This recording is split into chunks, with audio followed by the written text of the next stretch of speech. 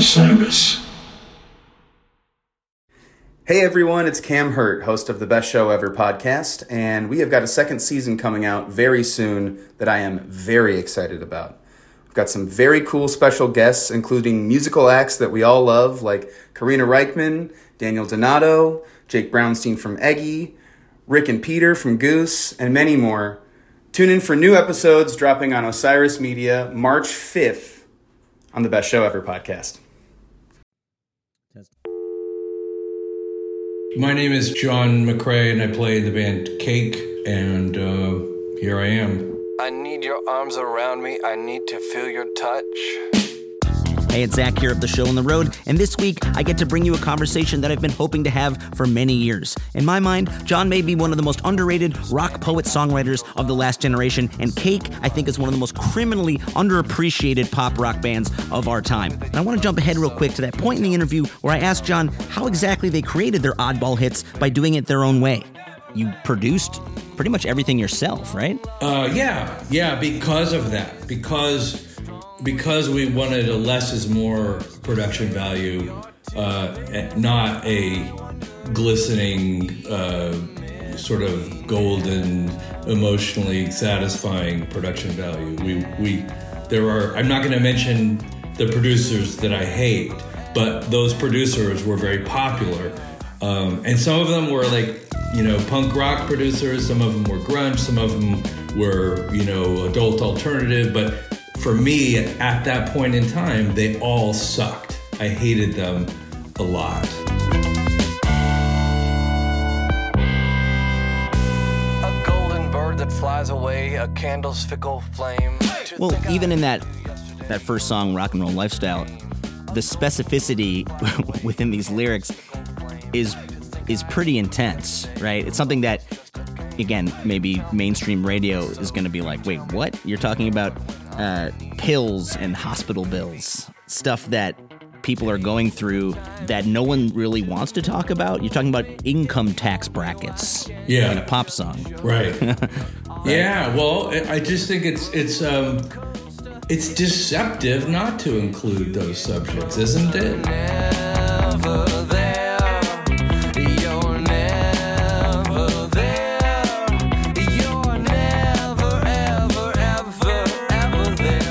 Now, I can sense what some of you are thinking right now. John is a bit of a salty character, isn't he? He's creating music that he loves based on the music and the production that he hates. And yet, the more I start to create my own music in this crazy lockdown period we have, I find that he has a point. You have to figure out the music that you don't want to make before you make the music that you want to make. I've been in bands since I was about 13 years old, and Cake, they're one of my biggest inspirations of all time. So sit back, relax, and here's my conversation with John McCrea. Are you up in Portland now? Sort of, yeah. I mean, I go back and forth a bit still because most of my family is still in Northern California. But increasingly, Northern California became less of a community for musicians and artists due to the real estate bubble and tech bubble. I just watched all of my musician friends just leave over a period of time, and I hung on for a long time, but it's less interesting for me to have. There are still musicians there, but they work at tech companies, and the music is a hobby. But have you ever considered working for a tech company and having music as a hobby? I mean, I thought about it. I don't think I'd be very valuable to a tech company, honestly. It sounds fun, though. Free cappuccinos and gourmet Mexican food. We visited the Google campus one time, and holy shit, it was like being in ancient Rome during the height of their power. Like fountains and, works of art by famous sculptors and artists, and everybody had their dog at work, and the cappuccino was just flowing everywhere. Cappuccino fountains. Yeah, it was just nuts, like organic gardens everywhere, and they had flown in acrobats to perform, and it was just nuts. One of the stories that I love telling about my band Dust Bowl Revival, who used to get hired by Google to do background music at their events for engineers. Pretty thankless job, but they paid okay. Right. We would go up to Palo Alto or Mountain View or whatever, where their campus was. And there was a time where I think the new CEO of Google wanted to parachute into the party from his private plane. Nice. Powerful. Man of the people, if you will. And he wanted our trombone player to play the Thus Spake Zarathustra, or whatever you call it. Oh, my God. That's awesome. The problem was that his assistant on the ground didn't have a reliable communication device to know when he was going to jump. Oh. So we just kept playing da da da da da for 20 straight minutes. Holy shit. That is awesome. Somebody needs to include that experience into... it's like a Portlandia episode or something. Exactly, I was going to say, into some sort of episode of a Silicon Valley or whatever. What's that? Oh, yeah. Yeah. But I think that somebody needs to write about that.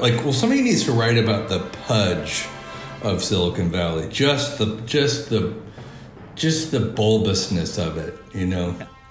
Well, it's like machismo, but from the nerd perspective, in a way. It's wish fulfillment. It's okay, I was made fun of in high school, but now I'm richer and better than you, and I'm going to demonstrate that in every way I know how. Yeah. By planting organic gardens and having all these people work for me. Yeah. Or something. Yeah. But yeah, I guess it's a kinder, gentler sociopathy. Yeah. It's something that I feel like Cake in the 90s would have narrated beautifully. We would have loved to. We were actually. I have included a bit here and there, but I do it slyly, and I don't want to offend our overlords. Well, you had a song like "No Phone," right? Yeah. From what was that? 2001. Yeah. 2001. That's before the smartphone era. Yeah. Right? But you were already sort of asking us, are you okay with this invasion of privacy? Yeah. Are you okay with everyone watching everything that you do? And the answer was a resounding yes, we're okay. Because that song, people did not respond emotionally to that song. It was just it was yes, we're okay with it. See the feathers fly, no phone, no phone. I just want to be alone today. No phone, no phone. I think a song like No Phone feels so much more relevant now, maybe than it did at the time. The cell phone use skyrockets when the iPhone drops, right? And you see the decline in mental health, children's well-being, all this stuff happen. But you're talking about this when we're literally just talking on the phone with these devices. It's almost like you were talking about it before it even happened. Yeah, it's weird, huh? You could it wasn't entirely unpredictable though. And you could feel what it was going to feel like ahead of time. Shaking, quaking, waking me when I'm asleep. Never lets me go too deep. Summons me with just one beat. The price we pay is steep. When you started the band, which was around, 91, 92? Yeah, I think something around then. I was playing coffee shop gigs, working on a lot of songs, and I ran into Vincent DiFiore, who was playing jazz improv trumpet, and I thought, okay, I've got these melodies that I don't want to be played on guitar. Maybe he could play some of them. and I met Greg Brown, who was an amazing guitar player, and I we just kind of built something around those three people, and so and I was going back and forth between playing the song solo and playing as a band, and gradually the band just had began to be more compelling to me. What were the jobs that you were working early on? I mean, I drove a truck for a while, delivering pool supplies. Wrote a lot of songs in that truck. Had my little tape recorder with me. You just used all those hours pretty well for making up melodies, and then I also my favorite job I've ever had was like socialism in a way. It was like funding for the arts. It was at UCLA. I was a audiovisual technician, so nice. I was the guy that wheeled in the video monitor, or was the projectionist for the Italian cinema class, or videotaped in real time a brain surgery and projected it onto for a conference, things like that. That was a fascinating job, because I would basically on a daily basis, I would dive deep into all these different subjects, deeper than I belonged, right? I'm in the middle of like the ornithologist convention, and they're talking about bird songs, and I don't deserve to be there, but I'm there showing slides and playing recordings of bird songs. And I just found that like just an amazing experience, and pretty inspirational for a songwriter, and they're paying me money to work on my songs, basically.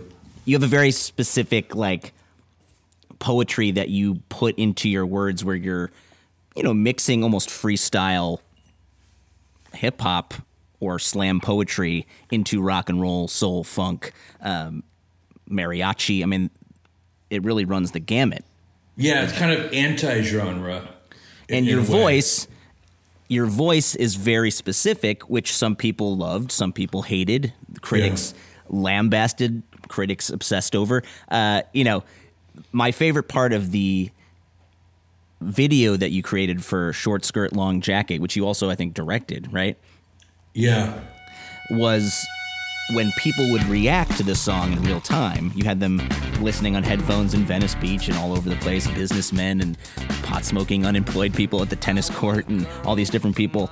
But the one guy is an older African-American guy, is like into the song, and then he looks at the camera and goes, well, it'd be really hot if you had a different lead singer. Yeah. And you leave that in. You leave that in the video, like there's this sort of almost masochism to the immediate reviewing of your music. And that song specifically, which I grew up listening to in Chicago. It was always on, XRT radio in Chicago. And I always marveled at a song like that breaking into the supposed pop sphere, because it felt like a poem that I would have written in my bedroom, joking around. She's changing her name from Kitty to Karen. Like, it's just very specific, and no one else would say that. And I'm curious if you felt like you wanted to fuck with people. Did you want to prove people wrong that this type of music could happen, or is that just how you wrote music? It's just how I wrote music. And yes, I wanted to fuck with people, but that's just how I wrote music. I'm not good enough to like decide to write a certain kind of music. I just do what I feel. I'm not, you know what I mean? I can't I'm not like Lionel Richie and I'm going to write Dancing on the Ceiling. I'm going to write a pop song that's going to be a #1 hit, and it's going to be called Dancing on the Ceiling. I'm not able to do that yet. Maybe someday I'll be able to do that, but I have to sort of believe in the dream to really inhabit a song. And believe it or not, I inhabited Short Skirt, Long Jacket. I felt that way for reals.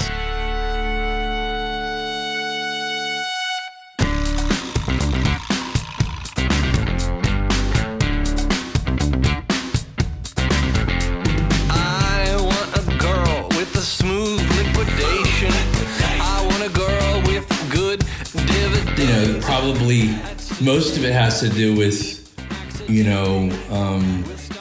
disappointment and grief and, all those things that I think are the rocket fuel for songwriting. That will get her there. She's changing her name from Kitty to Karen. She's trading her MG for a white Chrysler LeBaron. I want a girl with a short skirt and a long jacket. Well, I think you wrote somewhere that pessimism and irony, which are both associated with your songwriting and are coping mechanisms for societal hurt, trying to deal with a country that is very unfair to its citizens, that treats the poor and different races, women, like animals. And you can kind of poke a stick at that boss man and be like, no, I see what you're doing. You've got to have something.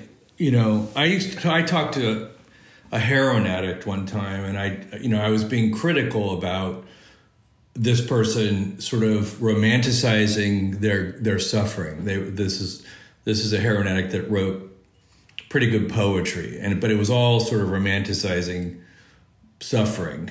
And I thought, you're becoming suffering dependent. You're depending on this to tell this is your story, and now you need that. Now you need suffering. And she said to me, pretty matter-of-factly, yeah, but if that's all you have, And so I think what you're saying is, cynicism, irony. Irony. These things are just like terrorism in a way. They're the tools of the oppressed. Yeah. It's what you got to work with. Well, it's the fool in Shakespeare's plays, right? It's like he's the only person, Touchstone.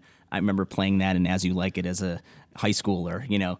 The fool could tell people what was really happening, and you couldn't cut off his head because he was too fun to have around. Also, the fool wasn't invited to the party, so the fool could actually see what was going on at the party. Like if you're in the party, if it's all subjective for you, in a way, in order to have objectivity, you have to be an outcast. You have to be not invited to the frat party.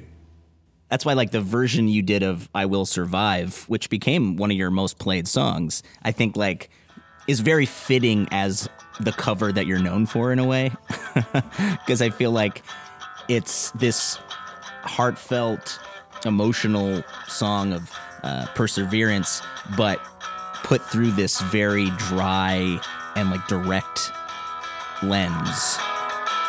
At first I was afraid, I was petrified. I kept thinking I could never live without you by my side. But again, some people thought it was amazing. Gloria Gaynor, not a fan. She didn't like the F word. But I love it in that it feels like a completely reimagined song that is perfectly fits in your world, because you guys have had to withstand countless reimaginings of your band, of your sound, of people not believing in you, people not thinking you're legit, right? And you just keep going. And you guys had and continue to have a devoted following, myself included, who I think really love the bizarro alternate universe that you guys create. Yeah, well, I think, too, I think a lot of this is about baby boomer cultural dominance, because our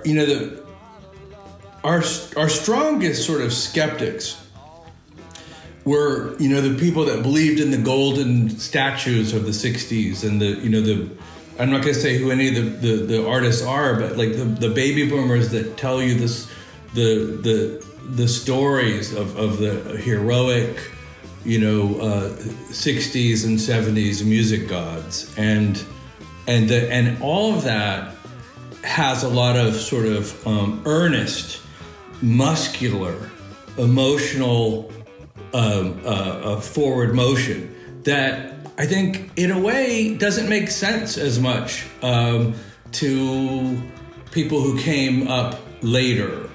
That was the baby boom sort of expansionist emotional dream is like looks luxurious, and I'm not saying only baby boomer critics have been harsh about us, but I think that it comes from that cultural story because we didn't fucking buy that. We went in there saying we want to be less.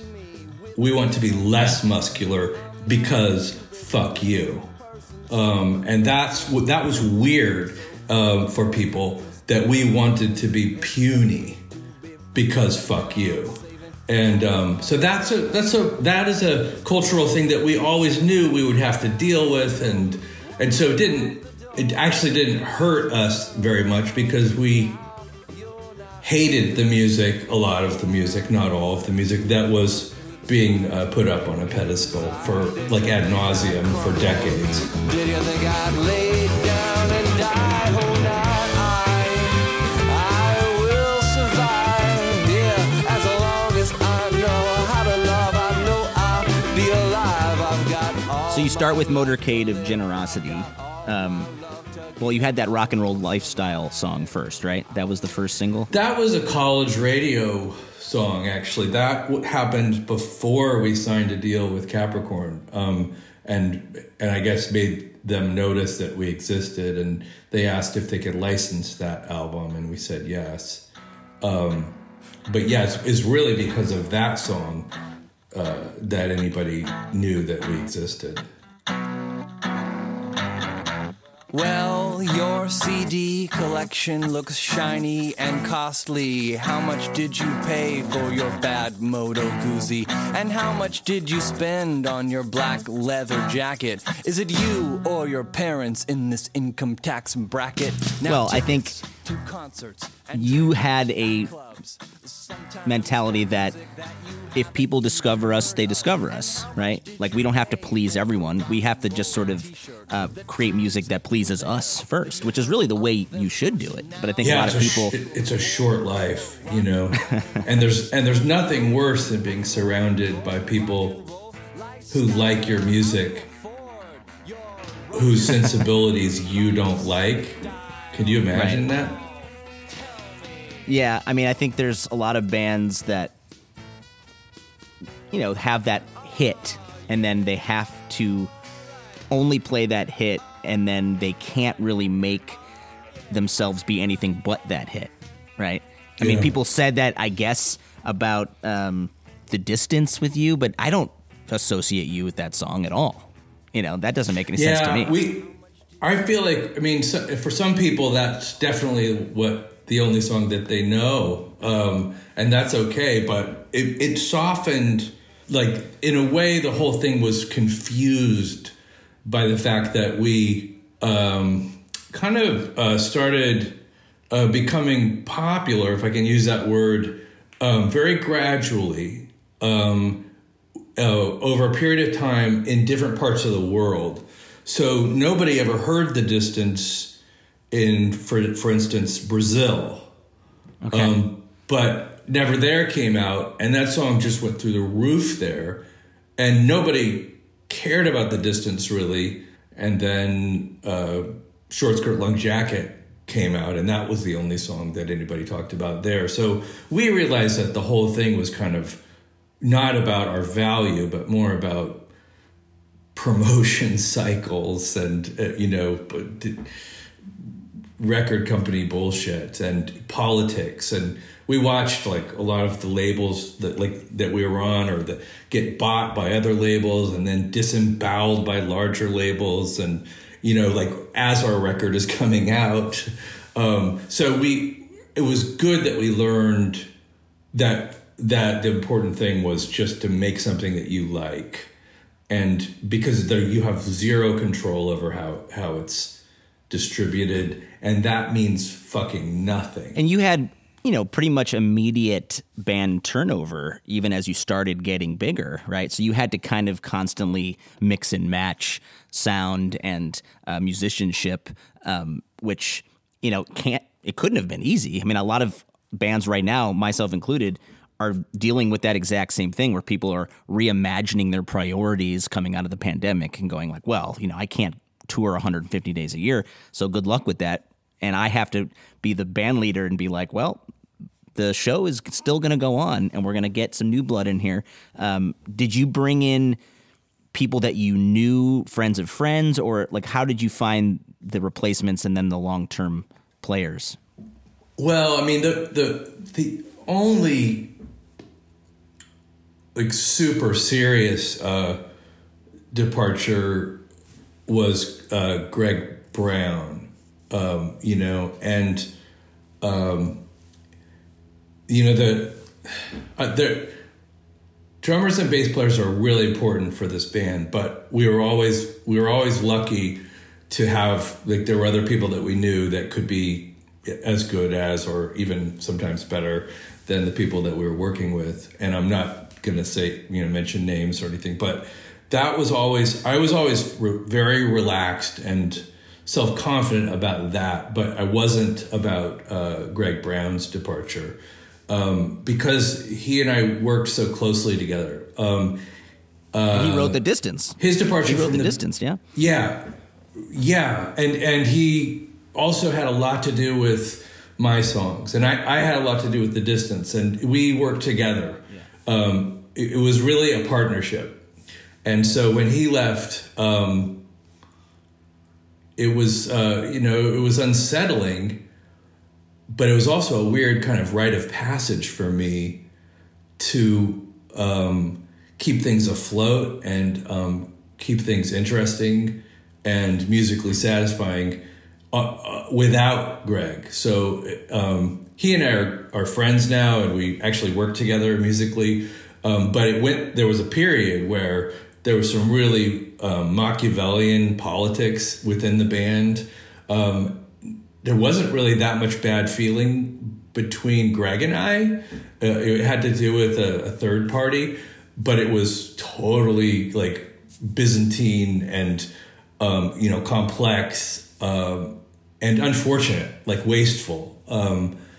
But it also gave me a lot of confidence that I would have never realized, that I basically had to say, okay, this is up to me to figure everything out for a little while until I find, and the person who replaced Greg, we actually played a show with him and his old band, 5 years before Greg left, and I remember watching his band and watching him play guitar. I have a very vivid memory thinking to myself, this is the only other guitar player that could play in Cake. Like, I literally stood there watching him thinking, because of really specific things about his attack and his precision, and like his sort of, the way he leaned into riffs. It's just very, very specific stuff. I had this realization. This is the only other person that could play in our band. And so when Greg left, I thought, well, we should try to get in touch with him. And eventually we did. But the next album, Prolonging the Magic, was, I decided that I wanted to sort of date other guitar players, as it were, right, musically. So we got I got some really good guitar players that I had always admired to play on various songs. And it was really good because I got to sort of choose guitar players for their strengths and try to apply those strengths specifically to a certain kind of song. And it was good from a producer's point of view. I mean, a song like The Distance, I think, exemplifies what I think makes Cake so unique and special for me. It like has these like 4 or 5 elements that you guys ruthlessly continue through your records, right? This right, sort of muscular guitar tone, Western kind of like horns, or the trumpet, obviously, but also this 90s R&B kind of synth play. the gang vocals sort of call and response, like a Greek chorus vibe, and talking about something very specific, like, a race that people are on that maybe is about something very different, about winning back a woman that does not give a shit about you. Yeah.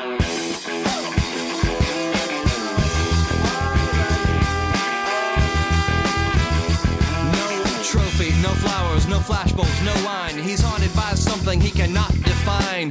Bowel-shaking earthquakes of doubt and remorse assail him, impale him with monster truck force. Having these different elements coming together, that's a lot going on for a song that most people are just like, oh, it's a pop rock hit. They're not maybe diving into the poetry of the lyrics.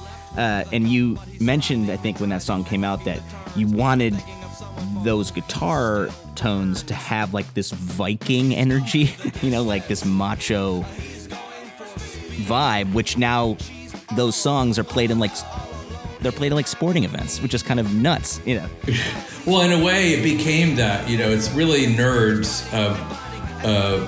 sort of making fun of things, and then like always happens in life, it ends up being the thing that it's parodying.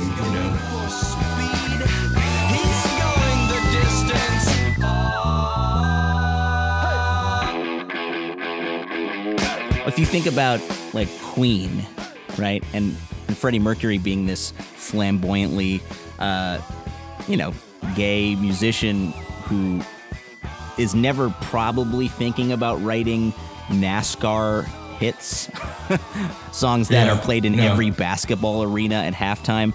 But almost the same thing with Jack White and the White Stripes, right? Seven Nation Army is played at every football stadium by every marching band across the country, and he's this kind of nerdy, scraggly-haired kid from Detroit. It's just a bizarre coincidence. I think that's what counterculture becomes mainstream culture very quickly, accidentally. Yeah.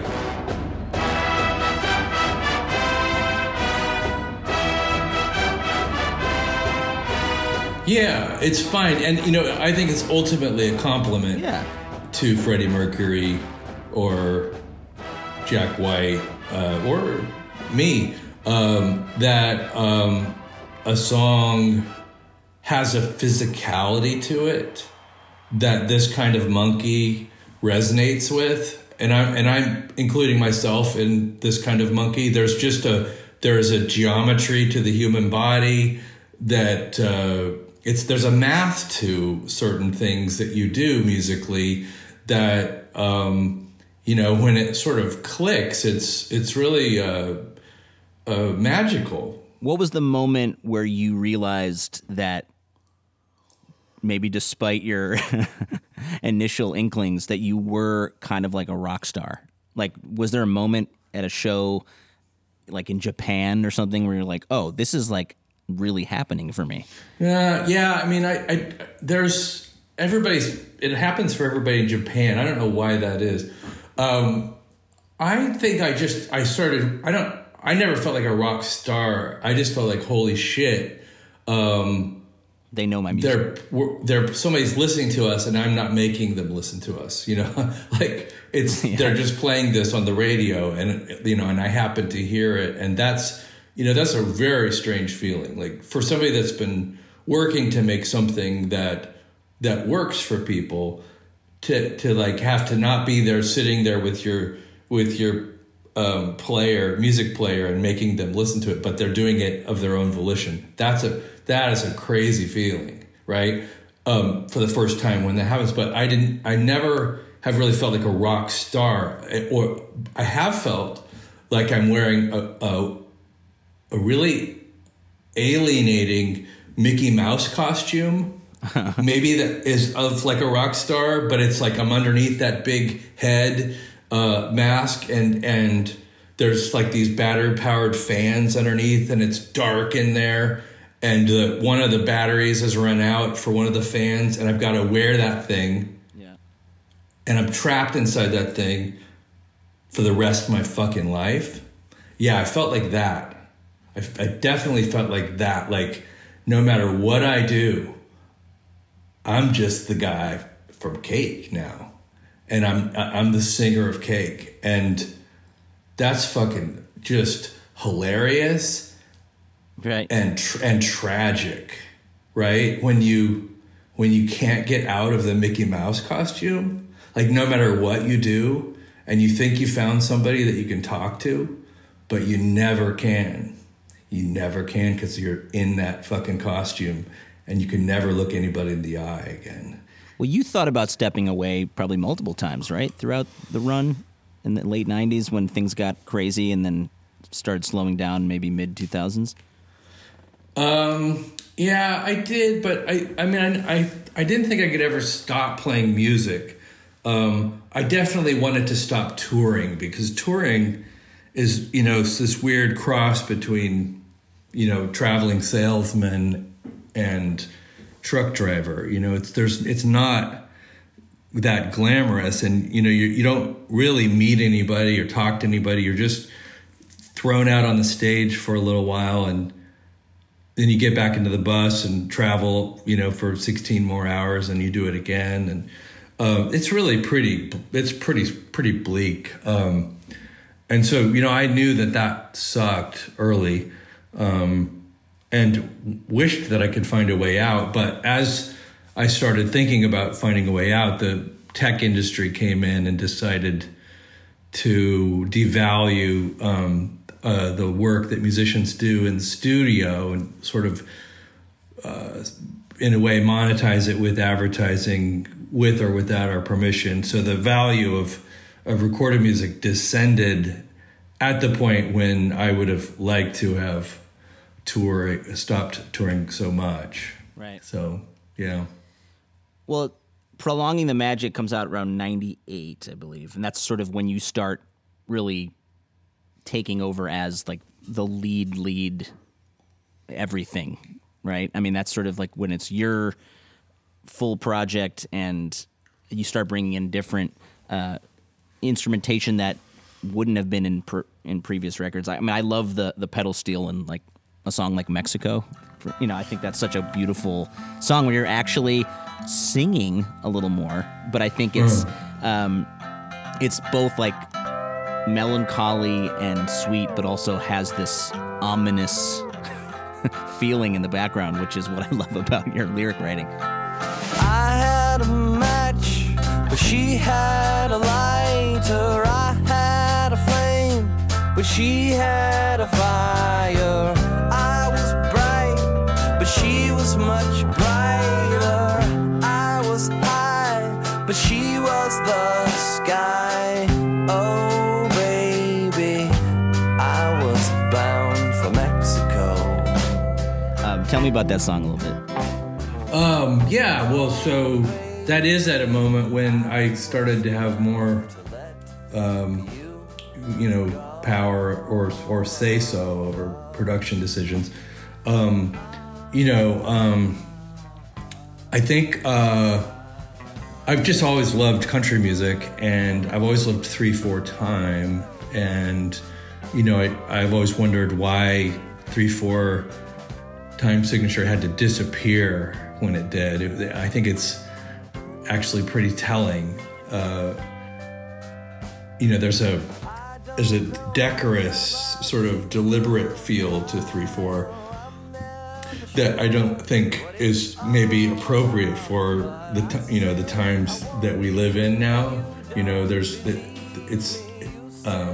4/4 is more like marching forward a little bit in a rush to exploit resources and go to war or whatever. There's just something about us, I think, that in our and I think that I started writing Mexico in 4/4 time and didn't really like it very much, and then I decided to try putting it into 3/4, and the whole thing just woke up.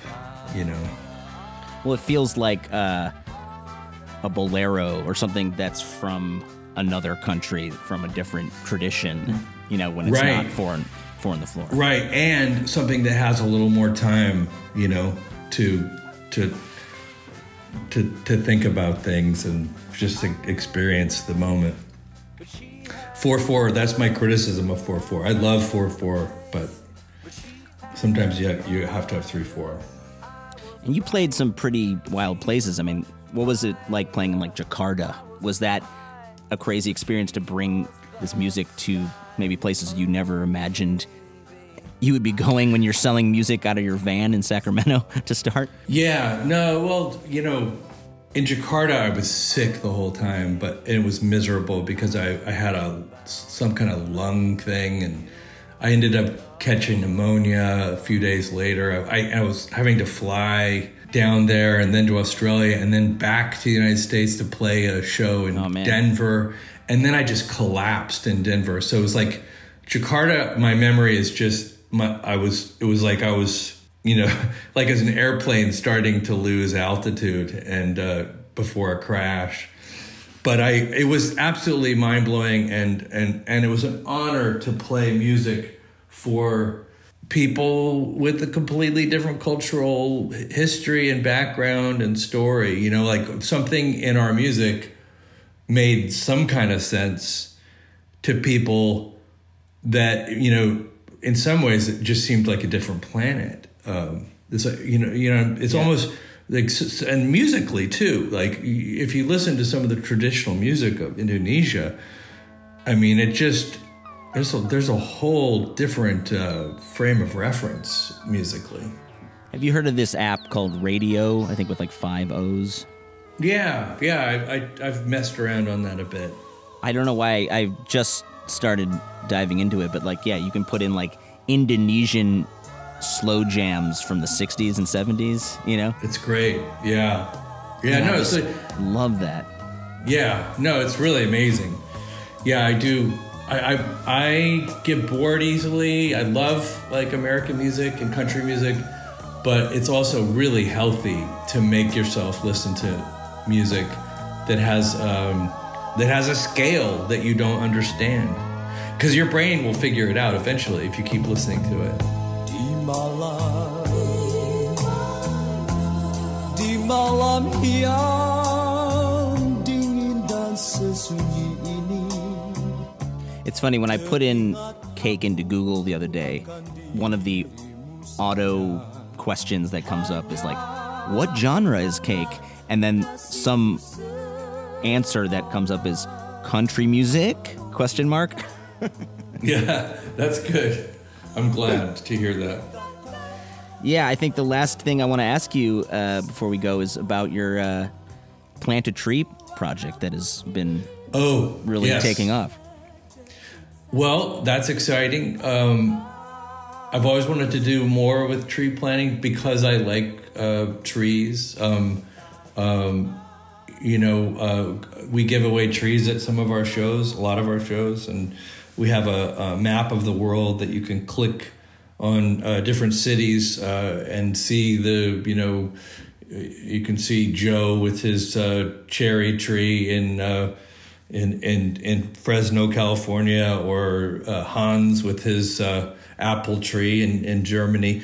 And I really like that. I really like the idea of everyone having the experience at least once in their life to plant a tree. And then the best part is either being there beside it for the next 10 years, or even cooler in some ways, going away and then coming back to it 10 years later. And that's what happened to me. And that's kind of how I thought of the idea of giving trees away, and being able to watch people get older and watch the trees get giant. And so we encourage people to send pictures as they get older, as the tree gets bigger.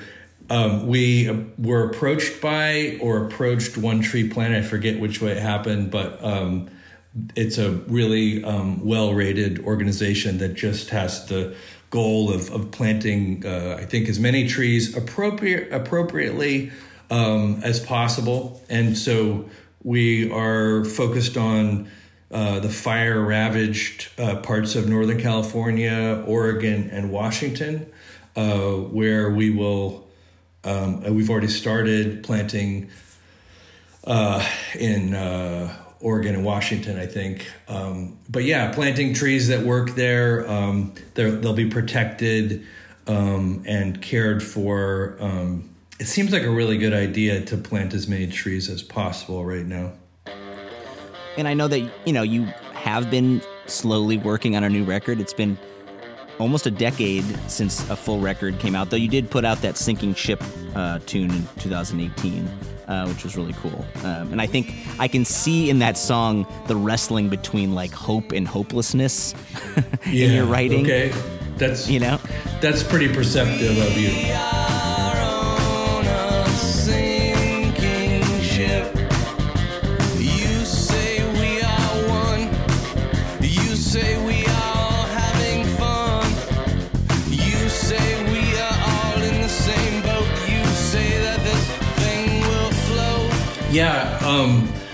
So I'm just tinkering with things. The pandemic has really empowered me in terms of, being able to record my own music and engineer, and it's actually been the silver lining for me. Not having to communicate to an engineer what I want is a big relief. Just being able to say, I know which knob to turn, I'm gonna make this happen for myself. And in fact, I'm able to experiment a lot more efficiently, rather than having to try to experiment by communicating verbally with somebody. Is really hard with things like tone, or, trying to explain how much distortion you want, or compression, for God's sake. These things are subtle. So it's great, and I'm enjoying the process of recording, and there's a whole bunch of songs, I'm in no hurry to release it, obviously. That said, I was going to try to release it at the end of last year, but I'm so glad I didn't, because it's getting better and better as I work on it. At a certain point, I'm going to have to stop, but for now, it's working well. So, well, I think for someone like me who has been in a band since I was about 13, someone like me who doesn't have a maybe traditional rock and roll voice or any training of any kind, I feel like listening to your music growing up was always like a reminder that you can do it, that you can be a little bit weird and have music that comes from different parts of the world, that defies genre, and that people like it and that people will get behind it. And I think Cake has always been that inspiration for me, that you don't have to fit the mold, that you can just do what you really want to do and people will follow. Right. Yeah. Well, thanks for, listening and understanding that. I think it was easy for me because there's so much music that I hated at the time that it was just, it helped me decide what I loved. And it wasn't just one genre or one culture. And so I'm fortunate, and I think it sounds like, you were lucky enough to come to a similar realization.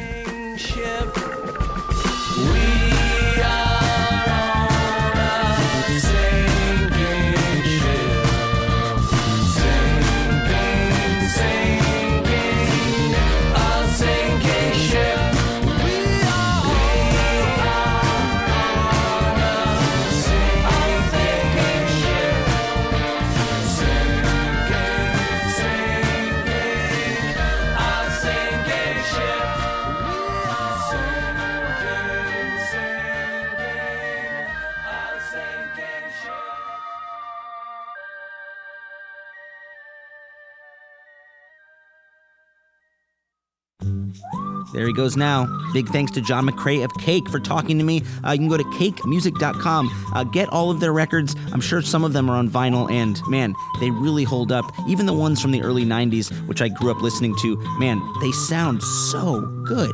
I don't have breaking news about their upcoming new record just yet. It's in the works, I'm told.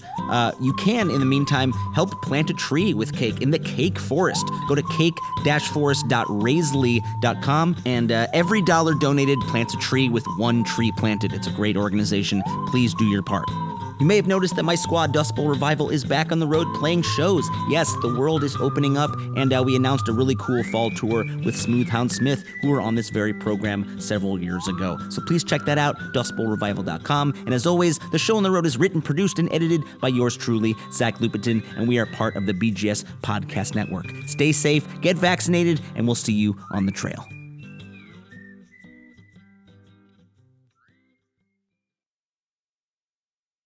The number you have reached is 100.7 WMMS. It wasn't just a radio station, it was a lifestyle. Cleveland is a rock and roll city for sure. Get down! The Wrath of the Buzzard. WMMS. Cleveland. The rise and fall of one of the most iconic radio stations in America. Profiles. The Wrath of the Buzzard. PROH Files. Subscribe now wherever you get podcasts.